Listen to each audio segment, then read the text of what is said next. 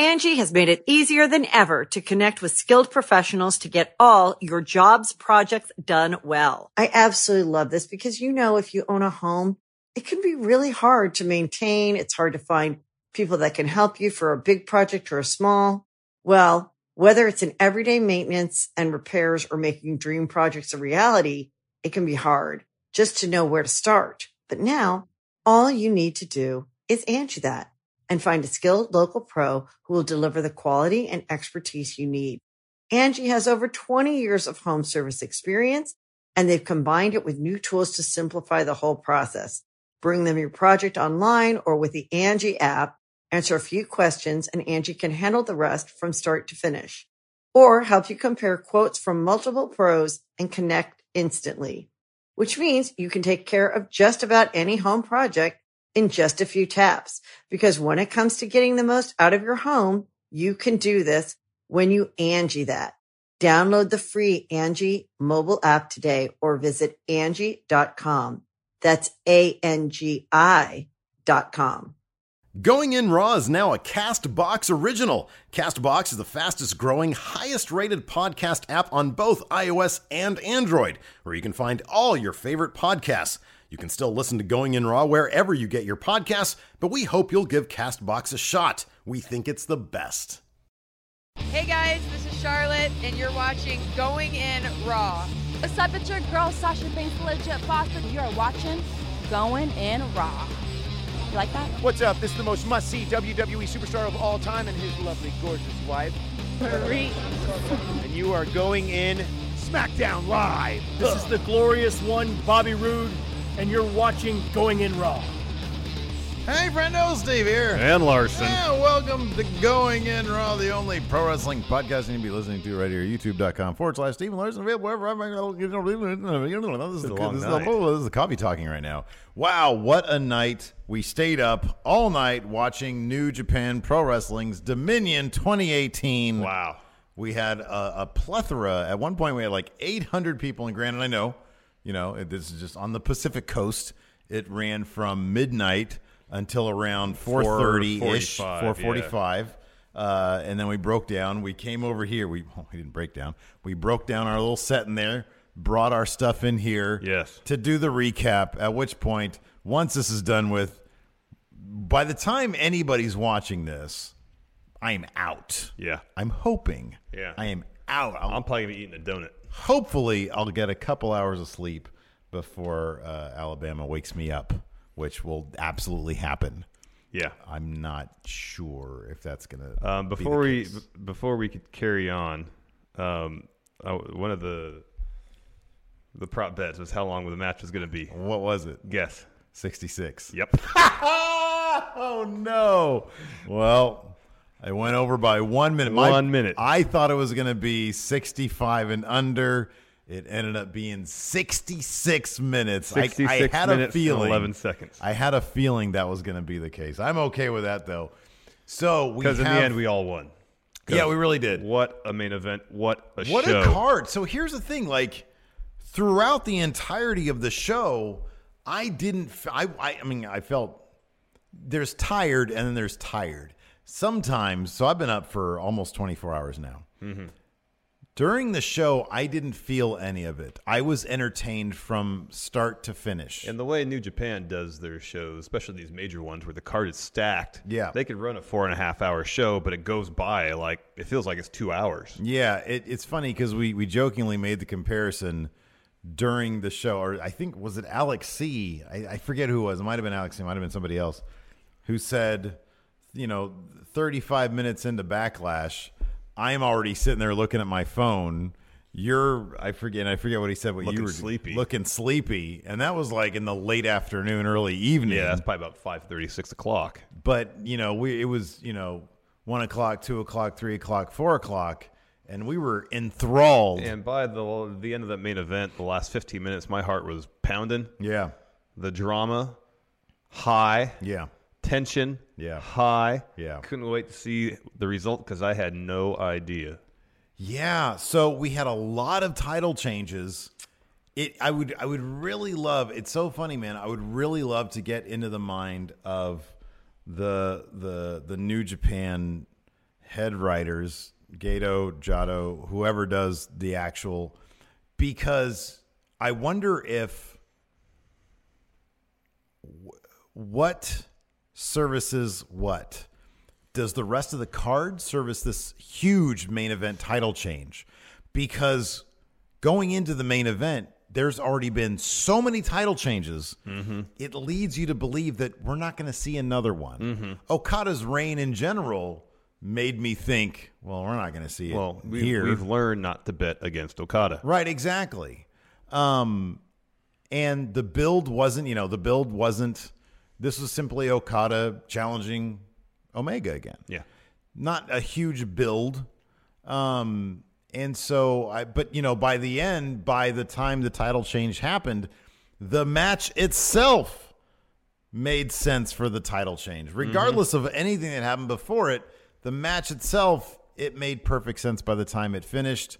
Of course, leading into the San Francisco show, the Cow Palace show, it also makes a lot of sense. Oh, yeah. It makes a ton of sense. And so it was a very, very interesting title change, and one that makes sense. We're going to go over that in a little bit. Let's kick it off with the beginning of the show. Yeah, so the show kicked off with Roppongi 3K challenging El Desperado and Kanemaru for the junior heavyweight tag titles. This is a pretty quick match, pretty breezy, fun. Yeah, it was fun. In the end, though, the team from Suzuki-gun went back to their old dastardly ways. Yeah. Because Kanemaru hit Sho with a whiskey bottle while the ref wasn't looking. Yeah. Desperado rolls him up, gets the win. Those junior tag titles stay in Suzuki-gun. Yeah, I know so little about this division. Until well after the match. You thought Roppongi 3K walked in as champions. No. Yeah. So I figured they were champions. I don't think that would have changed. This is the only match we differed on going into it. It wouldn't have changed anything if I knew Suzuki-gun had the titles. I probably still would have said Roppongi 3K would have got the titles. They're a really cool looking team. They are. They're a fantastic young couple of guys who are just fantastic wrestlers. Would have figured they'd have got them. So I'll totally admit that I got that one wrong. After that, we had not a meaningless match. It served a story. Yeah, they're building up to Juice. They're going to put that title on him. They're going to put that U.S. Jay title White, on him. probably. And it's going to be an upgrade from Jay White. It is. Juice has paid his dues. Yeah, he has. I joked about him during the live stream. I just feel he's a good like wrestler. Jay White has a much higher ceiling. Yeah, but he's really young. I know. And his ceiling is way higher at a much later date. Oh, I know. That's the thing. Right now, he's below where that belt really should be. Oh, I know. And I feel like Juice is a really, really good next step for that title because he kind of brings it up a little bit. He's been paying his dues for a little while and now. he's really won over the crowds. Yeah, in big New Japan. time. Yeah, for sure. Yeah. That much is obvious. Juice Robinson, Dave Finlay versus Jay White, Yoshihashi. I guess Juice and Dave Finlay, they're Taguchi Japan. Yeah. Right? Yeah. And then obviously Jay White, Yoshihashi. Chaos. Yeah. But Juice got the pin. It was a fun match. Yeah, it was a fun match, and then we were expecting Yoshihashi to be the one taking the pin, but no, it was Jay White. Yeah, I didn't really realize that they were built. They were like, I think they've been teasing Juice Robinson and Jay White to do something, and it makes sense following Dave Finlay challenging Jay White. Yeah, and they've had that match. Apparently, it was pretty good. Yeah, it makes sense for Juice to be next in line, considering his friendship with Dave Finlay. He got the win over Jay White with Pulp Friction. Yep. After that, talk about a fun match. Oh, here's the thing. So the first two matches were fairly breezy. Yeah. And that was smart. Yeah. You get through them. It's fun. It's a lot of dudes. You get Roppongi 3K. They're great. And then the Juice Robinson, all that stuff. And then you get Suzuki and Zack Sabre Jr. versus Ishii and Yano. And essentially, Yano and Zack Sabre Jr., they were in the match. No, this is essentially they were in the match. Ishii versus Minoru Suzuki. But this was Ishii versus Minoru Suzuki. Staying in the middle of the ring, dropping forearms, and slapping the heck out of each other. Seemingly just really getting a kick out of seeing how much damage they can inflict This was so much fun. Oh, it was a ton of fun. And it hurt. Oh, yeah. And the faces that Suzuki makes and the faces that Ishii doesn't make. I know. Because it's Stone Pitbull. Yeah. He's Stone. Yeah. And Suzuki, all that kind of stuff. It was great. It was absolutely great. And the number of times we just said, oh, God, that hurt. I mean, there was at least twice they were standing in the middle of the ring dropping forearms at each other. Yeah. It sounded like a baseball bat hitting a turkey. It was man. so loud, Yeah. just flesh on flesh. Oh, it was great. And then the only note I have for majority of this match, it does give us more Ishii and Suzuki. Yeah, dude, I want like a Give true us the singles best feud. 2 out of 3 falls, hour-long match between these two. I don't know if either guy could survive that. I really don't. Anyways, I mean, it was sort of incidental. Yano tapped out to Zack Sabre Jr. But at the same time, Suzuki had Ishii in another hold, so this is kind of like Team Suzuki-gun won. Yeah, and it didn't really matter because, again, like you said, it just went to service more even after the match.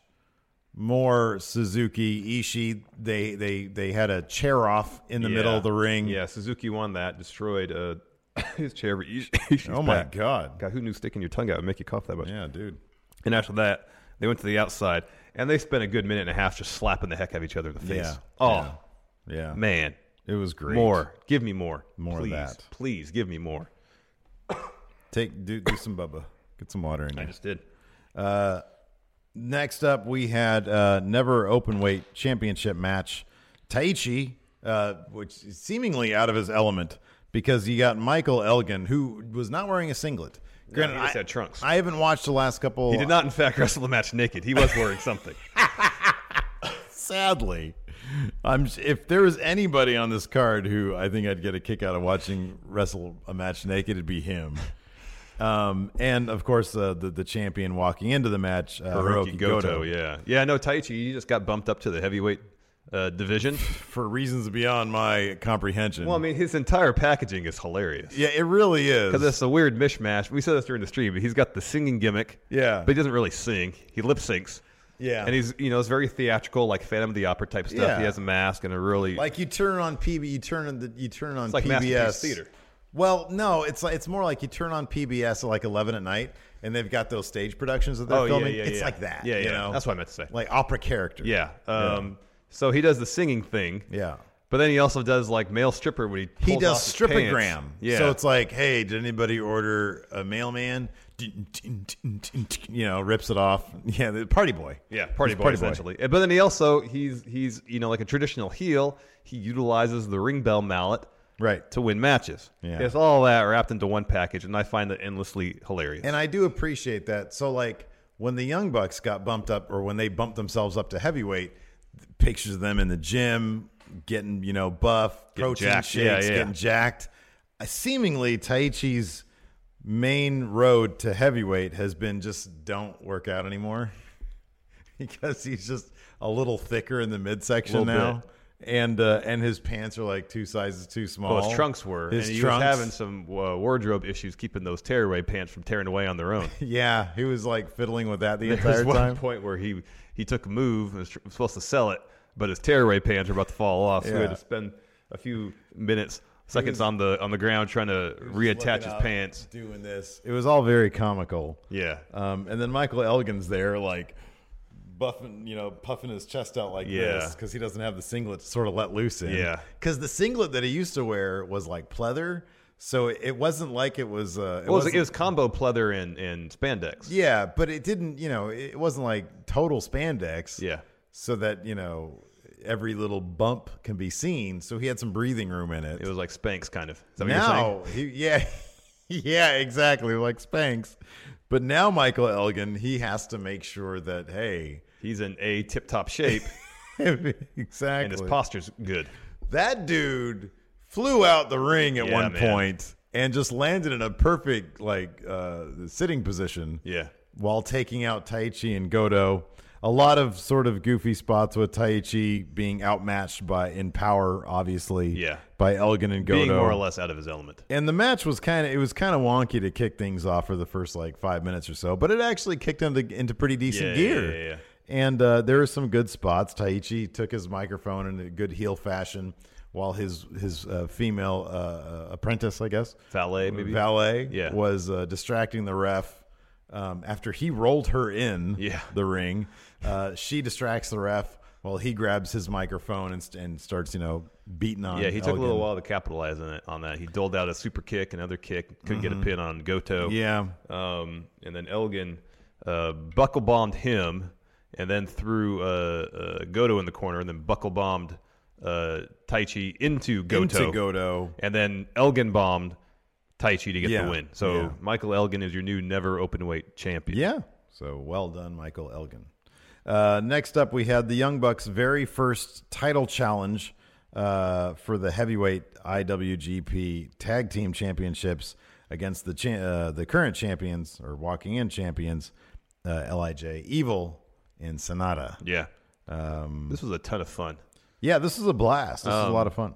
Matt Jackson, of course, has been both kayfabe and I think Shoot been nursing some sort of back injury, although he wasn't wearing the weight belt. So hopefully, this chair is really squeaky. Yeah, man. Hopefully his back injury is better. Nonetheless, like the first shot he took to his back, he was selling back injury. And then Nick Jackson at one point was going for a kick. I believe it was Evil got out of the way, and so he ended up kicking the ring post. And so they were selling foot injury with Nick Jackson for the rest of the match. Yeah, Evil took advantage of that. He wrapped his leg up in the guardrail at one started point. stomping on it, and stomped on it. And so everything that Nick Jackson tried to do that he's sort of responsible for, whenever Matt Jackson has somebody in position for a Meltzer driver, Indy driver, whatever. Indy Taker, yeah. Yeah. One time they went for that, and Nick did the springboard, couldn't do it, fell off the ropes. Off. Yeah. So they end up not winning with that. Yeah. They won with more bang for your buck. Yeah. So the Young Bucks are now the heavyweight tag team champions. But really, really fantastic match. Yeah. A lot of fun. Really good storytelling. Yes, excellent storytelling. Yeah. Sorry, carry on. After that, Jushin Thunder Liger. This is like the most face team I've ever seen in my life. Yeah. Jushin Thunder Liger, Tanahashi. The ace. Go ace. The ace. And Rey Mysterio Jr. Making his New Japan debut, I believe. Yeah. Took on a team of Bullet Club members, Cody, Marty Scurll, and Hangman Page. Yeah, they say they're Bullet Club. What is Bullet Club now? I don't even know. Nobody wears it. Nobody comes out to the theme song. Yeah, like the Young Bucks, they have their own theme. Their Bullet Club-esque Young Bucks shirts on. Nobody wears Bullet Club. No Fale, no Tokyo Pimp. No Tama Tonga. No Chase Owens. Yeah. No Tonga Loa. No. And even the other dude, Louis, what's his face? Leo Tonga. He wasn't anywhere we found. No Cody. No Bone Soldier. Yeah. I mean, Cody Hall. I mean, yeah. Well, he hasn't been around a long time. He's in Pro Wrestling Noah. Yeah. And no Ishimura. Yeah. No Bone Soldier. No Bullet Club theme song. It's like the best theme song. It's pretty good. And nobody was wearing anything Bullet Club gear whatsoever. Yeah, man. The result of this match was kind of a surprise. I think we both thought that since this is Mysterio's first match, they'd give him the win. But maybe they're setting up something between him and Marty. Yeah, there's any number of ways they can go. Mysterio Marty, Mysterio Cody.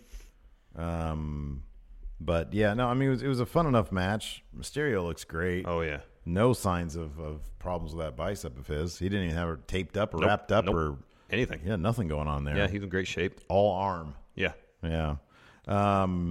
Cody got the pin on Jushin Thunder Liger. Yeah, after Crossroads. A pretty nasty Crossroads. Fun stuff, though. I mean, everybody got to do their thing, so that's good. Yeah, Ray hit a 619 on both Scurll and Hangman Page. Yeah. I mean, I guess this is just to set up. This, like, when you look at it, this kind of just seemingly sets up one thing, maybe two. I mean, we might get Tanahashi, Cody, maybe at Cow Palace. I don't know. I kind of feel like it's gonna be Cody and the IWGP Heavyweight Champion at Cow Palace. Yeah, I guess that could be the thing. That could be the thing. He came out at the end. Yeah, maybe that's the thing. Who's Tanahashi going to take? Hangman Page. Let's see, do Jericho Tanahashi. They might do that some the point, IC title. Yeah. That could be a thing. That could be. Anyways, yeah, Cody got the pin. Bullet Club, I guess. Bullet Club is fine. They're fine. Next, they won. Hiromu Takahashi taking Time Bomb, taking on Will Ospreay for the Junior Heavyweight Championship. Now, I always say this. You guys can go back and watch our reactions. They're available to watch. They should be available to watch by now. I might just get some of our reactions and put that in a little video. Mm-hmm. I always say that, but I never do it. I'd like to do it. Maybe somebody else will do it for me. Not you, somebody else. Somebody else, yeah. Someone just rip it and do it. Yeah. This was a difficult match to watch. Yeah, It was insanely entertaining and exciting, but man, whenever the story is who can damage the other person's neck enough to get a win, it's hard to watch. I always like Naito Omega in the G1 final last year. That was the story of that match, and it was hard to watch. Yeah, right. Just because it's just upper shoulder neck impact after impact after impact. So this match started off fast. They just go in the middle of the ring and start clobbering on each other. And then they go to the outside, expose the concrete. Yeah. Ospreay does he flies off the ramp. Okay, so it was as if they were anxious to do this move because they sped there, basically. They just got to it. He ran up a ticking time bomb, was sort of off the ramp. Yeah, he was down next to the guardrail. Down near the guardrail. Yeah. Ospreay jets up the ramp, full sprints, and I swear to God, a good 80 feet away, he launches himself. Does a flip. Somehow, that gives him even more momentum because I swear he started going faster after the flip. I think he made himself more aerodynamic doing that. I think he did. He found a way to defy physics and flew, cartoonishly flew, basically past... Almost over Hiromu Takahashi. He pretty much just got a piece of Hiromu's head, it looked like. Yeah. But, yeah, if he had a little more momentum, he would have flown right over. I have no idea how he did that. It was insane. I mean, this isn't hyperbole. It looked like he flew anywhere between 8 to 10 feet. It really did. Before making contact. Yeah, it really did. It was absolutely insane. Yeah. Will Ospreay is a freak athlete. He really is. And but after that, or maybe before, I don't remember exactly, they exposed the concrete on the outside. So of course, we're just thinking, sunset flip powerbomb. Yeah, that's going to suck. I don't want to see that. I don't want to see that. That's hard enough for someone not to smack their head on the ring mat on the outside. I don't want to see that. I don't see someone crack their head open on concrete later on in the match. But there's that specter of exposed concrete on the outside that was looming over the whole duration of the match. We're just waiting for that spot to happen. Yeah. They get back in. They kind of slow the pace down a bit. There's some submission holds, trying to wear down their opponents. Business picks back up. Takahashi gets Ospreay in a triangle. Ospreay power bombs him, but Takahashi doesn't let go of the move. Ospreay picks him up again, but instead of power bombing, he more or less kind of dumps him on the back of his head. Yeah, he does sort of It's like how people land for a one-wing angel, except there's no hand on the back of the neck to support their head. Although I will say Ospreay on the way down did tuck Hiromu's neck a little bit, or head a little bit. But still, there wasn't that hand there to brace it. Yeah. And Hiromu had both his hands on Ospreay's arm. So pretty much Takahashi didn't have a whole lot of chance to kind of protect himself. Yeah. Other than tuck his chin and try to land as much on his upper back as he could. It looked rough at full speed. And the crazy thing, the thing is that you got to understand about this match.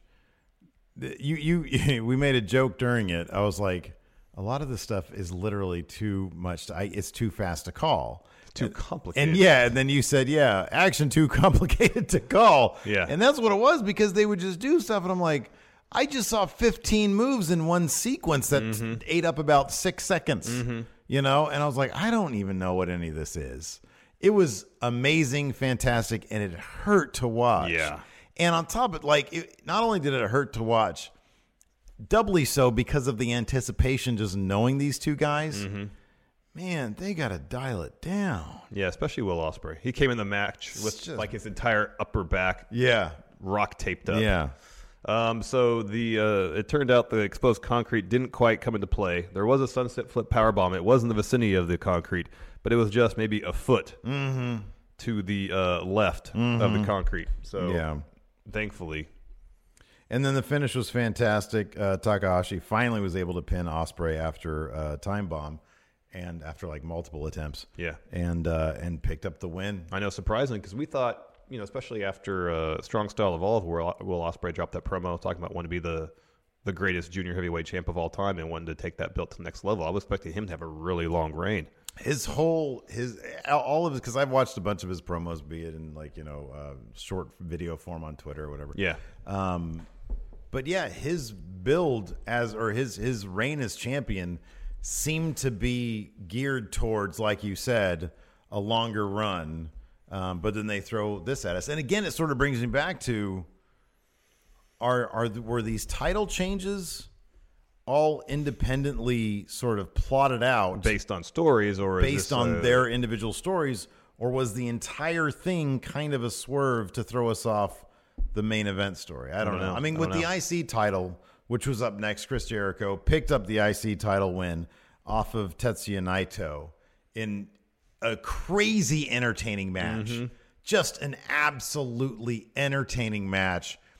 Before the bell even started, there was a good 10 minutes of Jericho destroying Naito, completely annihilating Naito walks down the ramp. He's right about to get to the ring. Jericho comes from behind, lays him out, and then just proceeds to beat the heck out of him through the crowd. He sets up a table, power bombs him through it. This is all before the bell rings. Yeah. Goes over the announcer area, DDTs Naito onto the table. He basically spikes him on the table. Yeah. And so this takes, as you said, a good 8 to 10 minutes. Finally, Jericho rolls him in the ring, yells at Red Shoes to ring the bell. He does. Jericho goes for a cover, and Naito kicks out pretty much immediately. Yeah.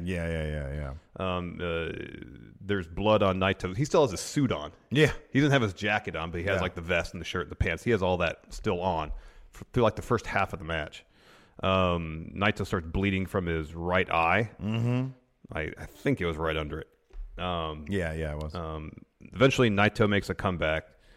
He goes to the outside, grabs a piece of the table that Jericho powerbombed him through, and hits Jericho over the head with it. Goes to the table that he got DDT'd on, and gives Jericho a pile driver on top of it. Yeah. So some good symmetry there. Jericho several times throughout this gets Naito in the walls of Jericho. Naito always finds a way to escape, getting to the ropes, escaping it, reversing it. Until at one point, Naito goes for a top rope Hurricane Rana. Jericho holds on to him, kind of almost drops him on his head, right into the walls of Jericho. Naito gets out. There was a weird spot where it looked like Jericho wasn't sure how to sell a Destino. They figure it out, though. Yeah. I mean, because it is kind of a weird... it really is. It's kind of a weird setup for the move. It really is, yeah. Naito eventually hits a Destino, but Jericho is near the ropes and grabs onto it. There's this great spot where Naito is going for a flying forearm, and Jericho just gives him the code breaker in midair. Yeah, that was Gosh, rad. That was awesome. And Jericho's character work was absolutely brilliant during this. He was just hilarious. He was just cursing a lot. What did he say to Red Shoes? Don't be a son of a bitch. Stop being a son of a bitch. Yeah. When he didn't declare, I think it was when Naito broke free one of the walls of Jericho's. Anyways, Naito kicks out at 2 on that code breaker attempt. The finish saw Jericho push Red Shoes, hit a low blow on Naito, code breaker. Jericho picks up the win. He is the new IWGP Intercontinental Champion. He wasn't done with Naito, though, after the bell. Right. Hit him with the belt. Hit him with the IC belt. Took his own belt off. Started beating him up with that. Yeah. And then Evil comes down, fends off Jericho, makes the save. So I'm guessing we're going to get Jericho versus Evil. Maybe. G1 special, I'm guessing. Yeah, that could be. But as you said, Jericho's character work throughout was exceptional. And it's and Naito did an awesome job selling everything. It's really interesting. I think what's happening here is really, really cool writing. It's the two of the big four, Naito, Omega, kind of taking parallel paths in different directions, I guess, or opposite paths, I guess. Yeah. You got Okada, who's the anchor. He's the title guy, right? And you've got two guys who are the obvious number one contenders for it. I mean, Tanahashi's sort of doing something else. But you got Naito and Omega, two guys. Okay, well, Omega should have won it at Wrestle Kingdom last year. Naito should have won it at Wrestle Kingdom this year. Both guys. And then you take a look at the paths they're on. One guy won the big title tonight because he's moving forward. Same way with Okada, having built up his title reign via sort of, I guess you could say, absorbing everybody's powers and becoming Okada Reborn. Yeah. Well, in the same manner, Omega has been moving his life forward past Bullet Club, with the Golden Lovers, getting through all of his stuff. Naito, on the other hand, the other number one contender, the other obvious guy who should have been winning or seemed like to be in a position to win the title. Has been going backwards. He's been relying on his past far too much, and look at where it's got him. Now he doesn't even have the IC title. The title that he took for granted a year ago. Now he's even lost that to a guy who's like pushing 50 years old.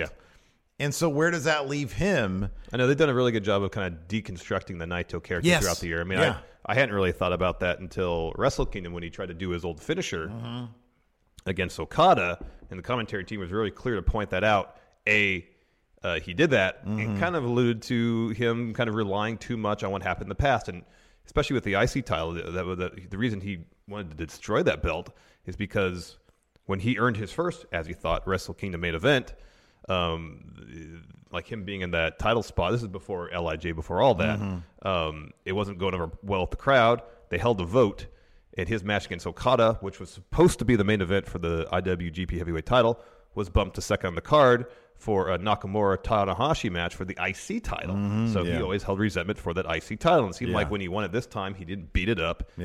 That maybe he was moving forward, but perhaps not. So it'll be interesting to see. He's still immensely popular. Naito. So he can eat losses for a little while and not lose any of his popularity. Well, and I think, here's the thing. It's not just that he can lose. He can eat losses. It's this, I would think, is approaching bottom for him. He's got to realize that what I'm doing isn't working. I have to. And so it is going to be very interesting over the next 6 months leading into the next Wrestle Kingdom to see what they do with Naito. Like, how is he going to, what's going to be his path the way we saw Kenny Omega's path play out over the last 6 months or so? What's going to be his way? And if and this all depends if they want Naito to be the top guy, want to be, ace material essentially. And this is all based on what I know about previous Wrestle Kingdoms, and so it's not a ton. But it seems the trajectory for Naito might very well be, it might not even be this Wrestle Kingdom, might be the one after that, this upcoming Wrestle Kingdom, where he moves forward, builds himself back up, gets that belt off, if it's going to be this year, Omega at some point in the fall. Okada wins the G1. So Naito walks into Wrestle Kingdom as champ to face Okada, the guy he couldn't beat last year. And it's similar to the story, as I understand it, of Okada and Tanahashi, where the first time Okada took on Tanahashi for the belt at Wrestle Kingdom, he lost, and it devastated him. So the following year, he had won the belt. He walked in as champion.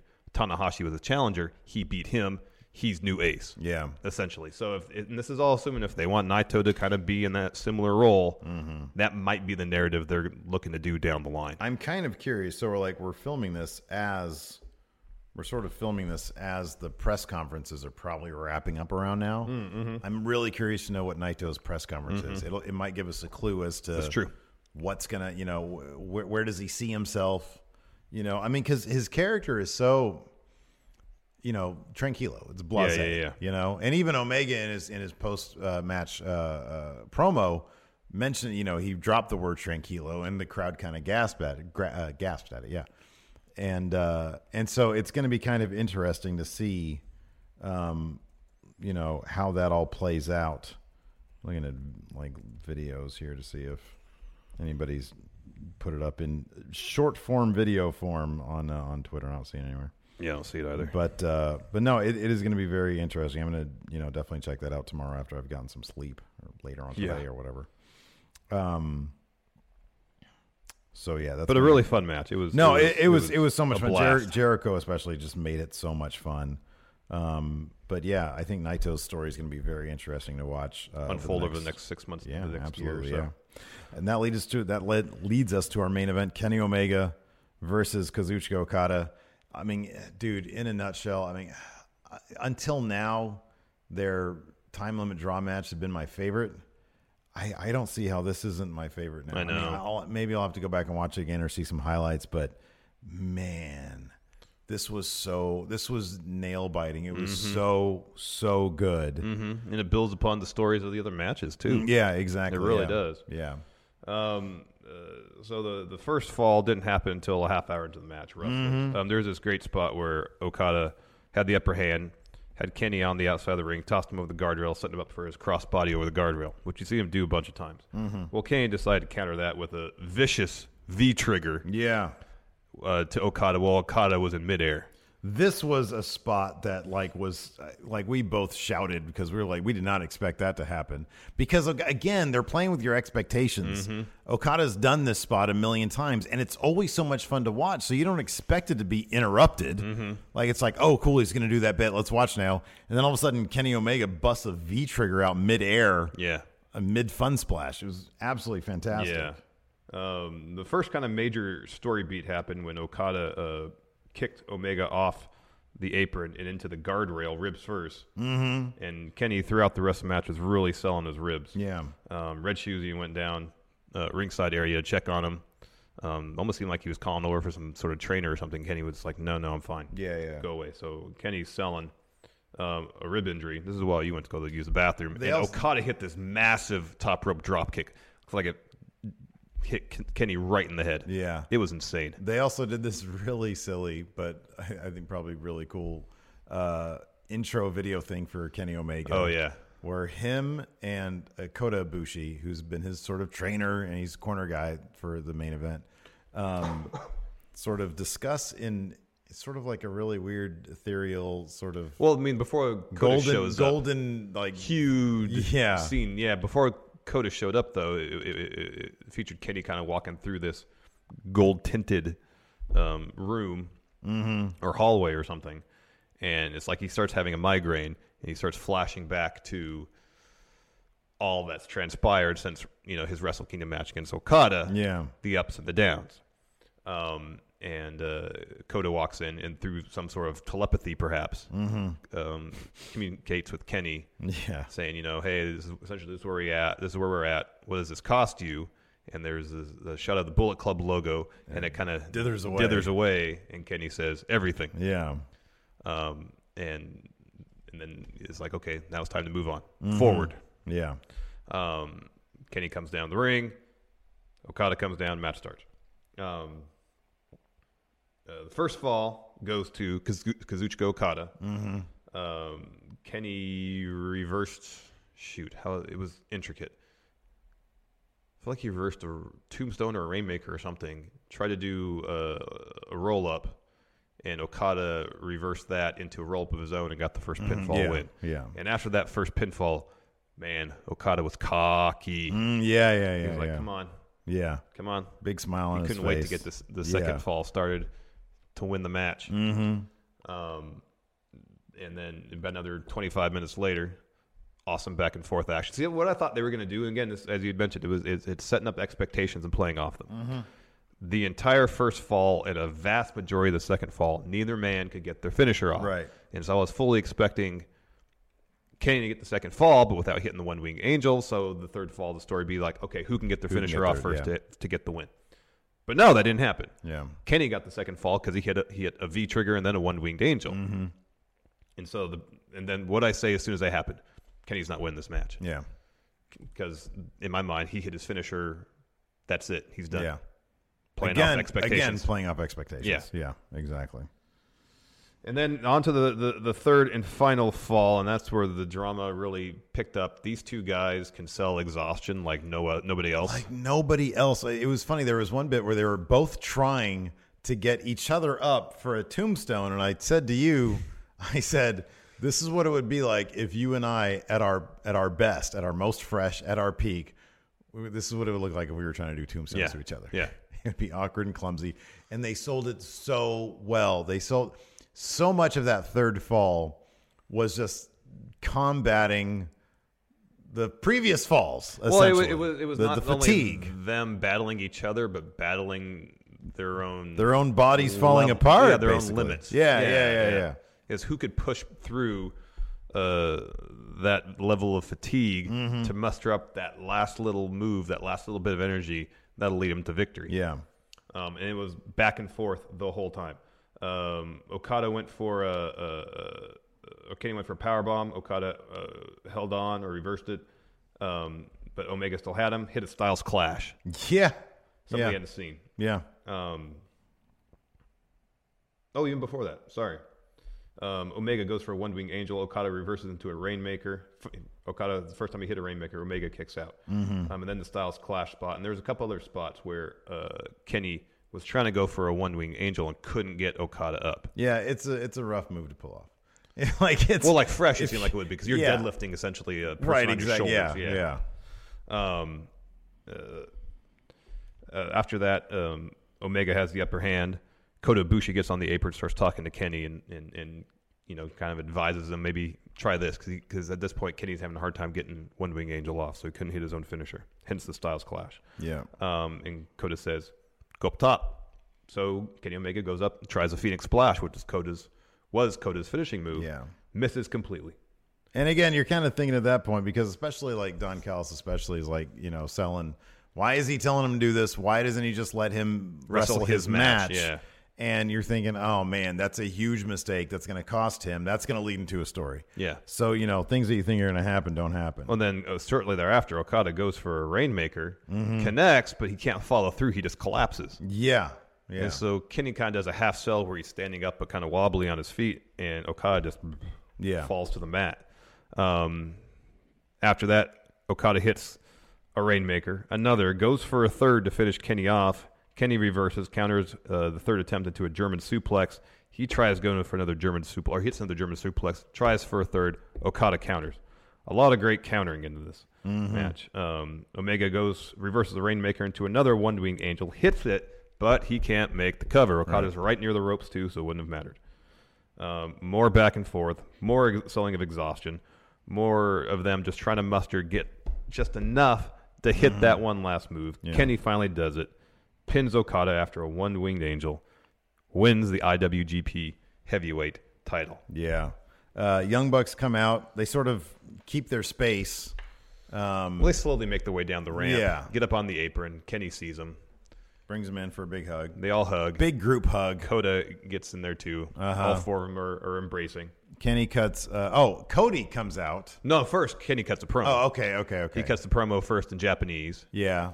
And the great thing is, the awesome thing was they had the English translator on hand so that as he was speaking in Japanese, the English audience, who really wants to know what's going on, gets to know what's being said. Yeah. And it was fairly generic. He said, I'm, it's been a long road or whatever. I'm champion now. It's going to be, I don't know. It was fairly generic stuff. He said, I'm a champion. My best friends are champions.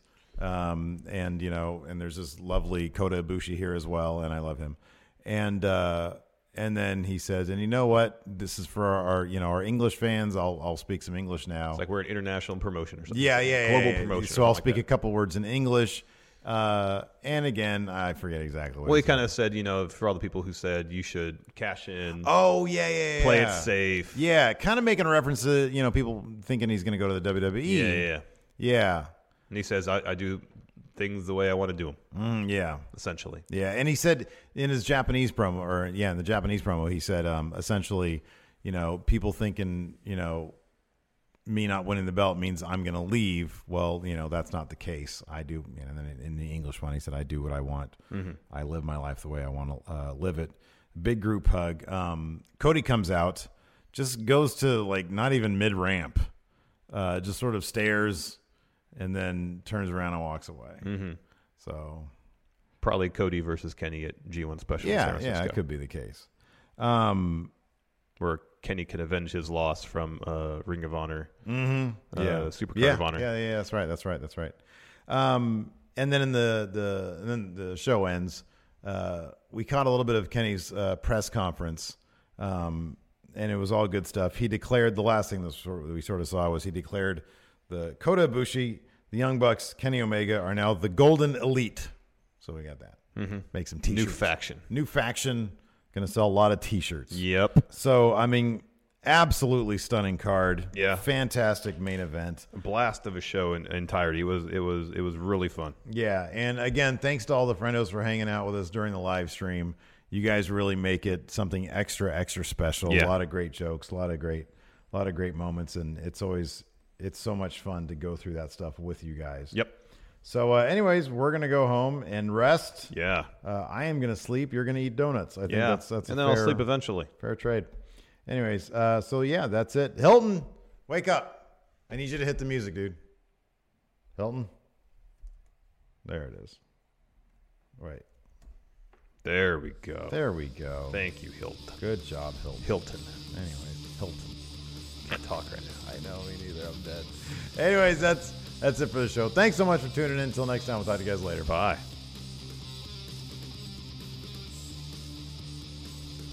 Angie's List is now Angie, and we've heard a lot of theories about why. I thought it was an eco move. Fewer words, less paper. No, it was so you could say it faster. No, it's to be more iconic. Must be a tech thing. But those aren't quite right. It's because now you can compare upfront prices, book a service instantly, and even get your project handled from start to finish. Sounds easy. It is, and it makes us so much more than just a list. Get started at Angie.com. That's ANGI, or download the app today. Angie has made it easier than ever to connect with skilled professionals to get all your jobs projects done well. I absolutely love this because, if you own a home, it can be really hard to maintain. It's hard to find people that can help you for a big project or a small. Well, whether it's in everyday maintenance and repairs or making dream projects a reality, it can be hard just to know where to start. But now all you need to do is Angie that and find a skilled local pro who will deliver the quality and expertise you need. Angie has over 20 years of home service experience, and they've combined it with new tools to simplify the whole process. Bring them your project online or with the Angie app, answer a few questions, and Angie can handle the rest from start to finish. Or help you compare quotes from multiple pros and connect instantly, which means you can take care of just about any home project in just a few taps. Because when it comes to getting the most out of your home, you can do this when you Angie that. Download the free Angie mobile app today or visit Angie.com. That's ANGI.com.